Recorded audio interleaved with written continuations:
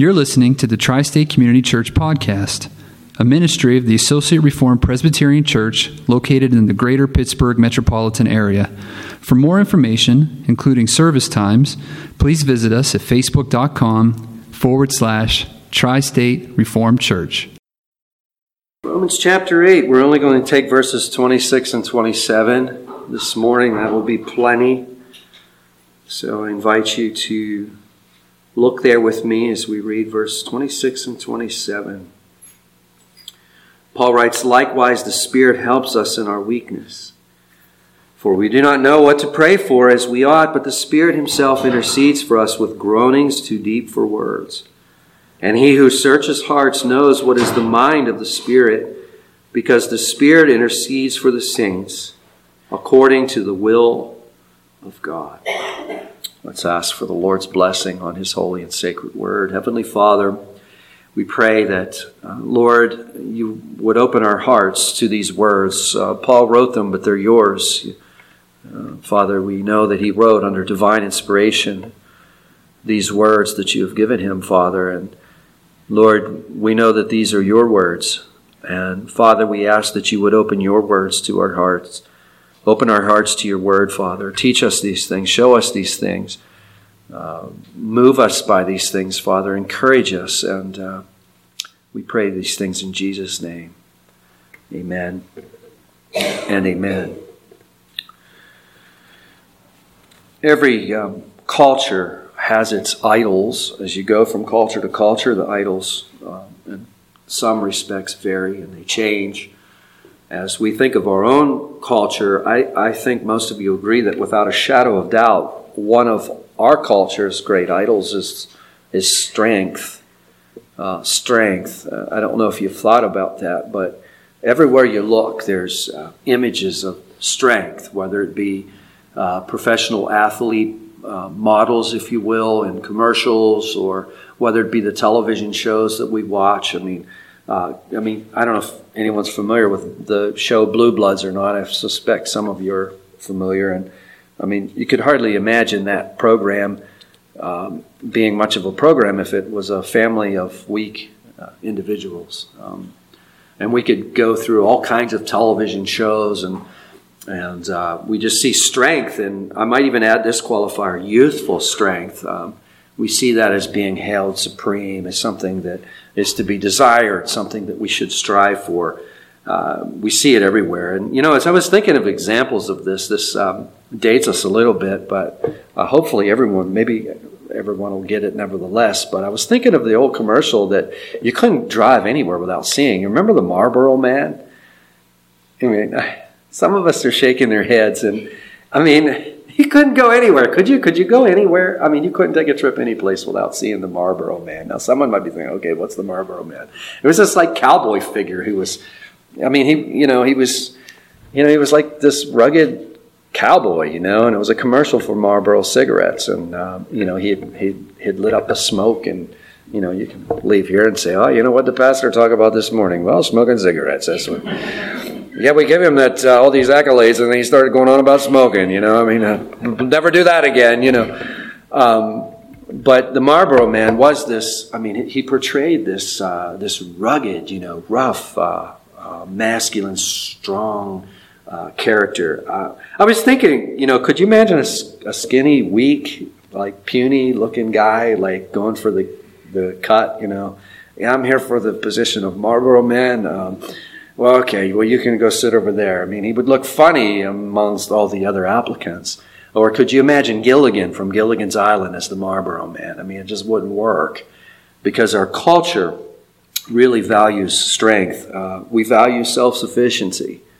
We like this, I can do it myself kind of stuff, or I can do anything I set my mind to. You'll hear that all the time. Listen, everyone, I could set my mind to be an NBA basketball star all I want, but guess what? It ain't happening. I don't care how much I set my mind to it. First of all, I'm about 3 feet too short. And secondly, I can't get a ball through the hoop. It's just not going to happen. But nevertheless, we embrace this kind of thing. And we hear it all around us. But with that all having been said, when you come to verses like Romans 8 and verse 26, I mean, it resonates with us. When we read these words, quote, "Likewise the Spirit helps us in our weakness." I mean, that resonates, doesn't it? Especially when you're going through a tough time, that resonates. Now, I know all of you. I know that, and this is one of the advantages of a small congregation, is that I do know all of you. And you all know me. And I know that I'm fully aware that probably everyone in this room would be willing to confess their weakness before God. We would be willing to confess that. We'd be willing to admit that. But there might be some who will tune into this message maybe on the internet, and they're not there yet. They're still strongly embracing the idea that I can do it myself, and I got this. Or some might say, well, I've never asked for any help before in my life. I'm not going to start now. And you'll hear that kind of thing. And with that having been said, let's not tune out on this altogether, because there's still a strong remnant of that, even in our hearts as well. And you could ask me how I know that. I'll give you one word that tells me how I know that. And the word is prayerlessness. Prayerlessness. I mean, when we rush in before praying, we prove right then and there that we still have that idea that we can do it ourselves, don't we? And how quickly we're all ready just to rush in without God's help. Amen? So, nevertheless, this still speaks to our hearts. Let's look at the context. If you look back to Romans 8 and verse 3, there Paul says God has done what the law, weakened by the flesh, could not do. You see, there's one word I want to turn your attention to is the word weakened, because we're going to talk a lot about weakness this morning. Paul says the law has been weakened by the flesh. And you'll recall that when we studied this passage, we saw that there's nothing wrong with the law. The law is good, isn't it? And it's a very gracious thing for God to give us His law. The law reveals God's character, but the problem is when the law is given to sinful creatures, all it can do is condemn. And we've talked about this. We've said, the law can't help you obey it, can it? It offers no mercy.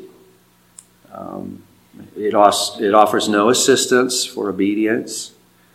And this is because, we can't save ourselves. We might be saying that we really got this one. We might be saying and embracing, I can do all things I put my mind to. But the fact is, you can't. If I wanted to be an opera singer, I'm going to be in trouble. I wouldn't be much better at that than I am at basketball. I can put my mind to that all I want. It's not going to change things.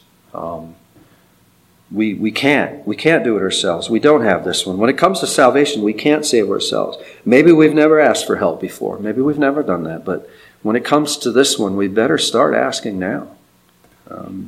But the problem, as we well know, is that in our natural state, we're really so bad off that we don't even realize that we're bad off. You go to the workplace and you'll see this all the time. People are in houses that are burning down all around them and they can't even smell a whiff of smoke, can they? This really struck me over the last couple of weeks as I've been talking to people that have really grown to love so deeply and have shared the gospel with them But just watch. And without the assistance of the Holy Spirit, those of you who are actively sharing your faith, what happens? It's just like this, isn't it? It's just like water off the back of a duck, isn't it?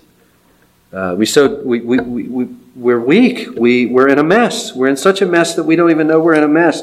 And we reach for silly things to help and assist.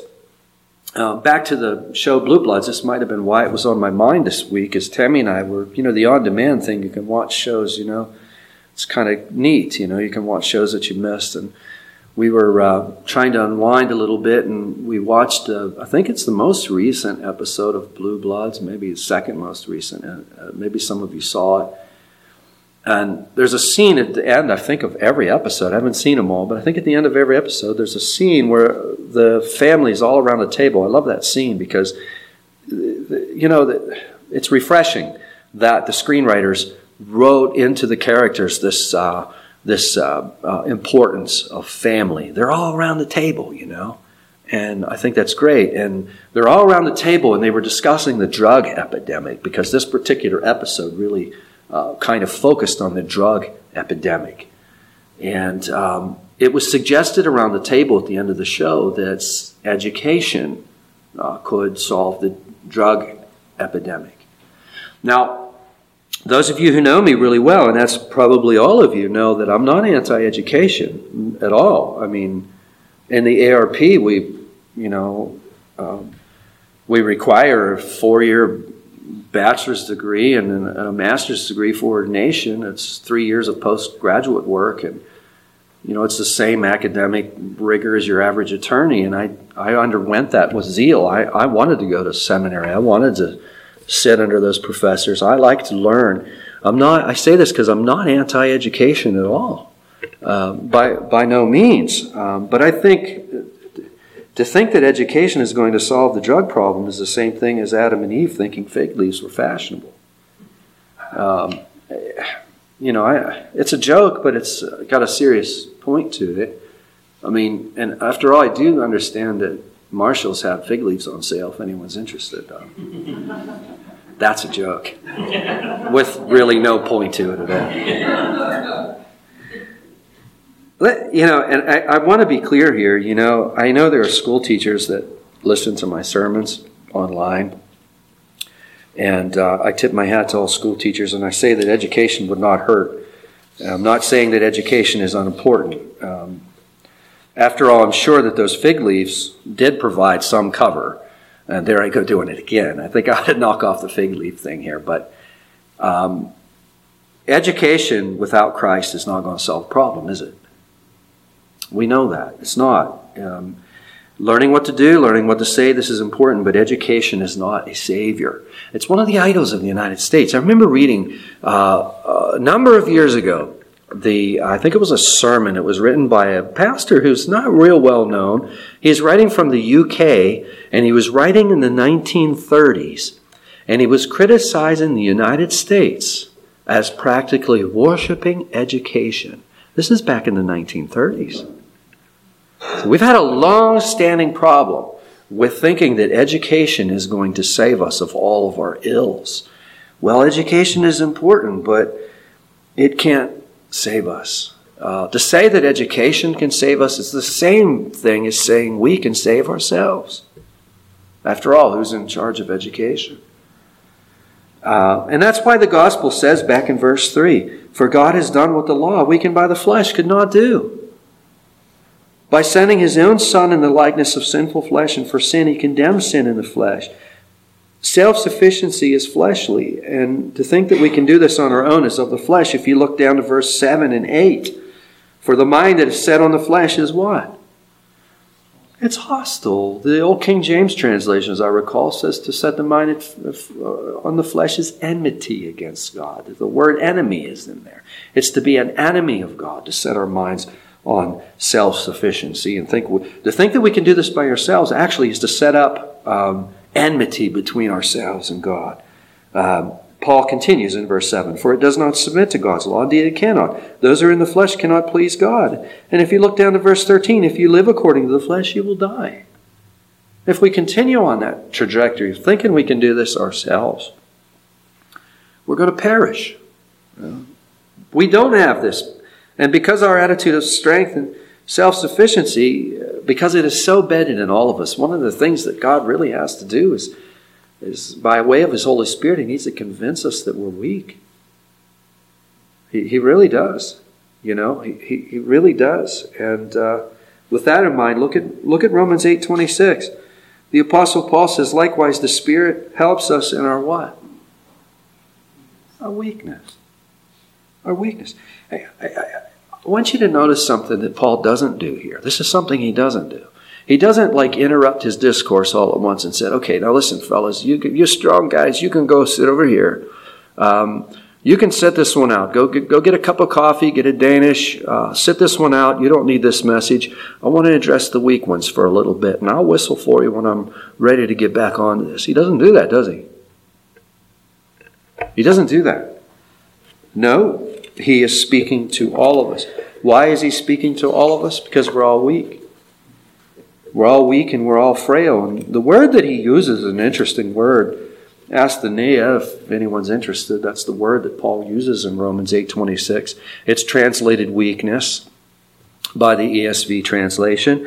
It appears in the New Testament with some frequency. For instance, in Matthew 8:17, Matthew in that passage is quoting Isaiah 53:4, and Matthew writes, he took our asthenia. He took our illnesses, and he bore our diseases.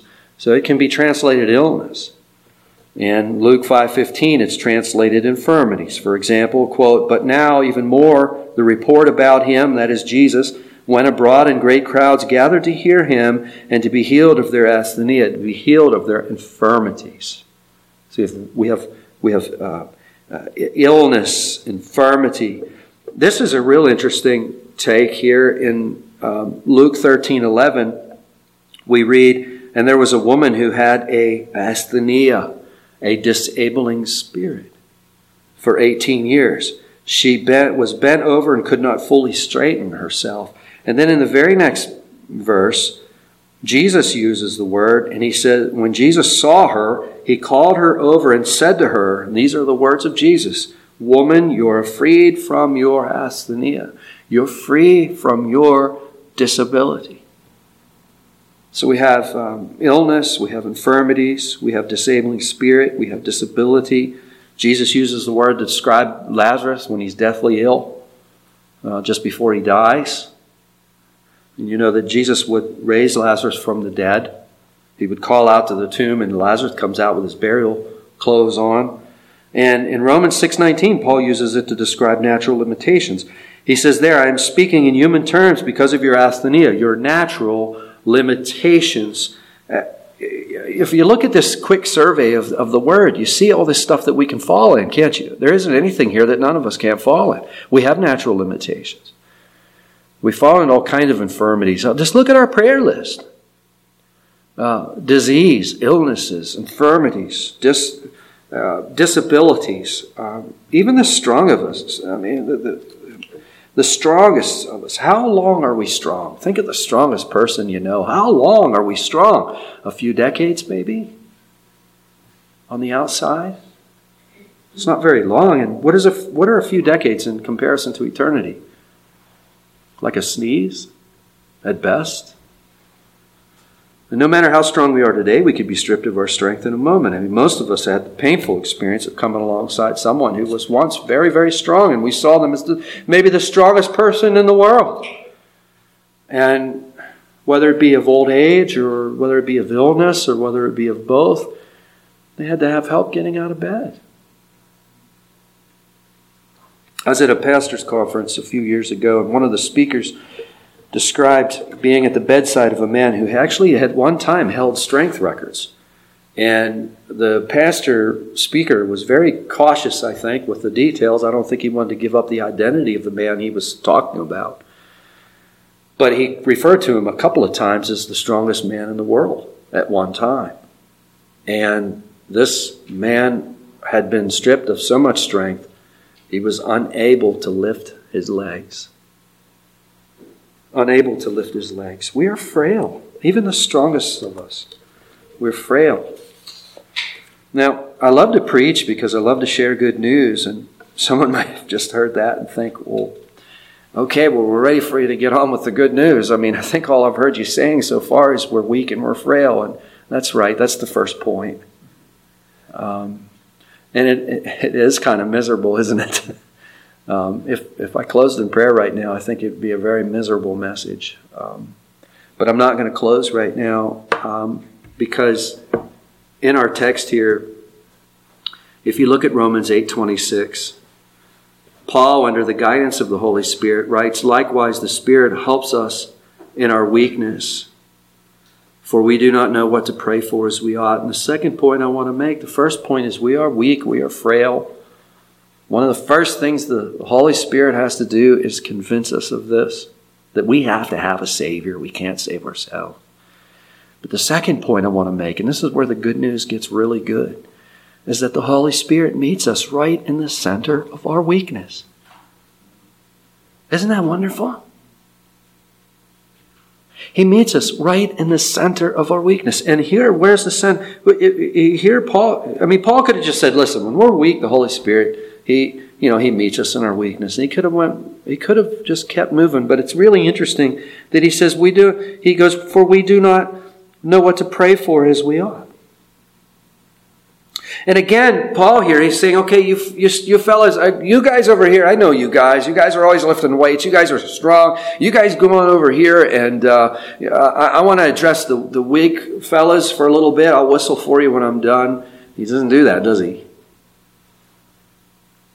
He's using the pronoun are.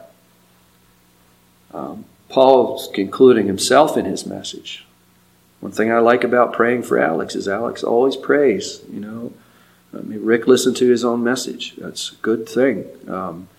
That's a very good thing. I like that. I love it. I want to encourage him to continue to pray that way. Paul is including himself in his message, isn't he?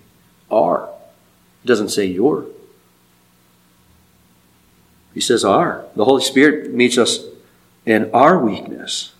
He's speaking of all of us. There are no strong ones. And really, arguably, one of the areas I think where we're most, maybe not most weak, but very weak is in the area of prayer, isn't it? Knowing what to pray for. Paul says, for we do not know what to pray for as we ought. But this is precisely where the Holy Spirit meets us, right in the center of our weakness. How many times have you really felt stirred to want to pray? Man, I really want to pray. And I can't wait till I have my first opportunity to pray. I'm going to go wherever it is I like to pray. And I just can't wait to get there. And you get there and you put your hands together, you bow your head, and you okay, it's time. I'm going to get to pray. And then you go to pray, and all you hear is crickets. Can't think of a single thing to say. Has anyone had that experience before? Paul says we don't know what to pray for as we ought to. And really, if you want to talk about weakness, I think prayer is most likely an area where we don't particularly feel proud and strong, do we? Here our hearts are sometimes cold, unmotivated. We don't know if we're praying right. We don't know if we're saying the right things. It feels like a chore instead of a privilege. In fact, Robert Murray McCheyne was said to have once said, if you want to humble any Christian, ask them about their prayer life. This is an area where I think we have a tendency to be weak, and because of that, it's also an area where we experience a lot of guilt. It's an area where we can experience a lot of guilt. And so many books on prayer. I don't know if you've read some of them. I've read some of them. Some of them were required reading when I was in seminary, and they didn't motivate me to pray at all. Actually, what they did was they really just kind of beat me up. Have you ever read those kind of books? They all kind of go the same, these type of books. There's somebody from church history, and they were always praying, 28 hours a day they were in prayer. I'm not mocking praying all the time. Don't misunderstand me, but you read those books and there's this ideal, and this is the way this person was, and there's this constant appeal to be like this person was. And you read that and you think, man, I'm nothing like that. And I don't even really, I think that it's so far away that I don't really know that I could really ever be like that. I wonder if I'm even saved after reading this. I don't even sound like I'm even in Christ. Maybe I need to get back to the gospel and see if I've really had new birth. It strips you. It crushes you. I don't want to do that this morning to anyone as we talk about prayer. Let me give you an example. In his marvelous book, Whole in Our Holiness, I just learned about this word the other day, this book the other day. Donald told me about it, and I thought, I want to read it. I bought it and I read it. It's entitled Whole in Our Holiness by Kevin DeYoung. It's a great read, great book. And at one point in his book, he quotes one old preacher who writes this, and I'm not mocking this preacher. This probably was the right message for the particular juncture in church history that he was writing in. But let me give you a taste. He writes this, quote, I take it for granted that every Christian that is in health is up early in the morning. For it is much more reasonable to suppose a person up early because he is a Christian than because he is a laborer or a tradesman or a servant or has business that wants him. Let this therefore teach us to conceive how odious we must appear in the sight of heaven if we are in bed, shut up in sleep and darkness, when we should be praising God and are such slaves to drowsiness as to neglect our devotions for it. For if he is to be blamed as a slothful drone that rather chooses the lazy indulgence of sleep than to perform his proper share of worldly business, how much more is he to be reproached that would rather lie folded up in bed than be raising up his heart to God in acts of praise and adoration? Sleep is such a dull, stupid state of existence that even amongst mere animals we despise them most which are most drowsy. He, therefore, that chooses to enlarge the slothful indulgence of sleep, rather than be early at his devotions to God, chooses the dullest refreshments of the body before the highest, noblest employment of the soul. He chooses that state which is a reproach to mere animals rather than exercise, which is the glory of angels. End of quote. Now, I'm not mocking this. I'll leave the author out of it. I'm familiar with the author. I'm familiar with other things the author has written, and I'm not mocking it at all. Perhaps this is what a generation needed. As I read that, and I've read it several times, and I typed it into my notes, I couldn't help but think to myself, sounds like these guys were in bed all the time, it sounded like they were sleeping all the time. And I remember reading somewhere a number of years ago that in 1900, the average American got 9 hours of sleep. In 1900. I looked it up this week to see where that average is now, and it's 6.8 hours. I can tell you I don't average 6.8 hours of sleep. So when I read this, I'm thinking, my goodness, okay, all right. This just beats you down, doesn't it? It just beats you down. I want us to leave here this morning motivated to pray, not leave here this morning feeling like failures. And I think that if we leave here this morning feeling like a failure, I don't think we've really preached the text. I don't think we've really got the message that Paul has for us. I've been praying all week that we'd be motivated by this sermon to pray. And some of you have heard me talk about residual effects, like the residual effect of a sermon, for instance. The residual effect of a message is that effect that the message has on you. It may be conscious or subconscious, but it's the effect that the message had on you once it was over with. We're not always aware of it. We might not always be able to put our finger on it, but there is an effect that a message has on you. It could be a good effect. It could be a bad effect. I'm praying it's a good effect. I'm praying that the effect it has on me is like, wow, man, I'd like to pray. I would really like to pray and spend time in communion with God. So I don't want to hammer on anyone, especially in an area where you're already feeling weak and guilty. And I suspect prayer is that one of those areas. So here's some motivation to pray that comes right out of our text. When it comes to prayer and we think about our prayer life, and if someone would say to us, hey, how about your prayer life? And all that guilt and all of that, whatever comes up, we can think, yeah, that prayer life, the one I keep neglecting, I can't quite get to.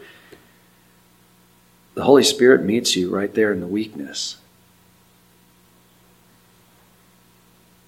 He meets you right in the center of our weakness. And my next and final point, which fleshes that out, I think, is that the Holy Spirit not only meets us in our weakness, but the Holy Spirit gives us precisely what we need in our weakness. He gives us precisely what we need in our weakness. We don't know what to pray for. That's what Paul says. We often do not know what to pray for as we should. Well, what does the Holy Spirit do? He meets us by interceding with us. He jumps in the praying process and begins praying on our behalf. He intercedes. To intercede is to pray on behalf of someone. He begins to pray. And in fact, all prayer, whether you realize it or not, if it's true prayer, the Holy Spirit's right in the thick and thin of it. To go into that in great detail this morning is beyond the scope of the message, but just trust me on that one. We can see it here. The Holy Spirit is always involved in prayer. Now, how does He do it?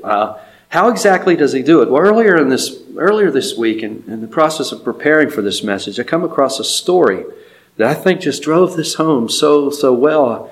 I'll share it with you. How many have heard of Ligon Duncan? Has anyone ever heard He's an American theologian that some of you are familiar with, some not so familiar with. He was preaching on this passage a number of years ago.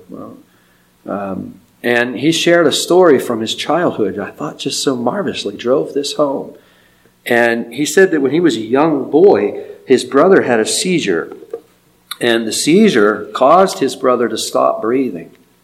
And he ran and got his father. And his father immediately ran and began to administer CPR to his son. And he told Ligon, get such and such on the phone, who happened to be a medical doctor who was a friend of the family's. So Ligon ran to the phone and he calls up their doctor friend. And the doctor's office answers the phone. And the woman says, hi, how can I help you? And Ligon was so upset and by the trauma of it all.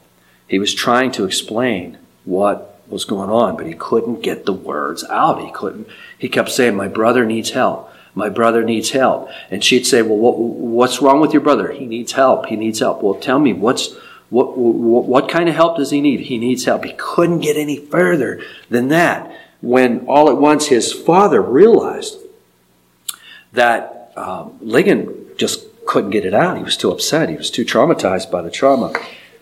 Ligon's father took the phone off of Ligon and then calmly explained the situation so that help could arrive. What a wonderful illustration. That's what our Father does for us. So, you feel stirred and motivated to pray. And, as soon as I get to my little quiet place, I'm going to pray. And, you bow your head and you put your hands together and you hear the crickets. Instead of feeling guilty, just turn to Romans 8:26. And maybe sing, I am weak, but thou art strong.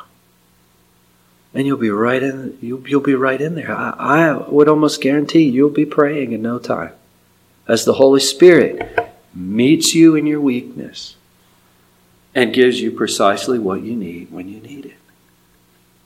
As He gives you precisely what you need when you need it. In terms of application, I only have 3 things to say. One is, I hope that this is a wonderful incentive to pray. God knows our shortcomings. He knows our guilt. Listen, He knows it all. He knows it all. He's not going to browbeat you. If you find yourself being browbeat, that's not the Lord doing that. He doesn't do that. It's not His character. He'll meet you in your time of weakness. Whether it be prayer, that could be applied to anything. He'll meet you in your time of weakness. I mean, think of all of the ways that asthenia was used earlier. And I just shared a few of them. Christ came and met people in their illness. He came and met people in their disease. He came and met people in their disabilities. It's of the nature of God to meet us in our weakness. And it's also of the nature of God to give us precisely what we need in times of weakness. And this should be motivation to pray. God knows us so well. He invites us to come and pray. We may not be able to pray and sound like somebody else. Who cares? Who cares? You might think, well, I want to sound like such and such when I pray. Don't do that. You aren't such and such. You want to sound like yourself when you pray. Second application is this is wonderful incentive to trust. You know something? You don't have to be strong. Culture's telling you everywhere you've got to be strong. You're not strong. I'm not strong. This is cool news. You don't have to be. You don't have to be. It's such an incredible relief to realize we don't have to be strong. We don't have to be strong. We don't have to carry the weight that culture is placing on us. We were never meant to. We're never meant to be self-sufficient, and it's an incredible relief when we find out that we don't have to be. So it's a wonderful incentive to trust, but it's also a wonderful incentive to rest. I mean, this should be a powerful incentive to rest in the goodness and strength of our God. Guess what? We're weak and we're frail, but God is good. He meets us in our weakness. Isn't that relieving? He meets us in our weakness, and you know what? He gives us what we need. precisely what we need in our weakness, especially in one of the weakest. If He'll do this in one of the weakest areas of our lives, He'll do it in all areas of our lives, won't He? So, amen. Heavenly Father, we thank You, Lord, for verses. This Romans chapter 8, what an incredible chapter You've given us, Father. A chapter to encourage us, to strengthen us, to motivate us, Father. And I pray that we would all be motivated to pray as that the guilt that we experience and all of the other things that we experience, whether it be from neglect or it be from inability or what have you, we see, oh Father, that You meet us right in our area of weakness. And Father, we thank You. And it gets better than that, but that, Father, You give us what we need in our weakness. It's not that You just meet us here and then we're still like short, but You meet us in our weakness and You give us everything that we need, precisely what we need. And for that, Father, we are encouraged, hopefully encouraged to pray and encouraged to trust and encouraged to rest in You and You alone. And it's in Jesus' name that we pray. Amen and amen.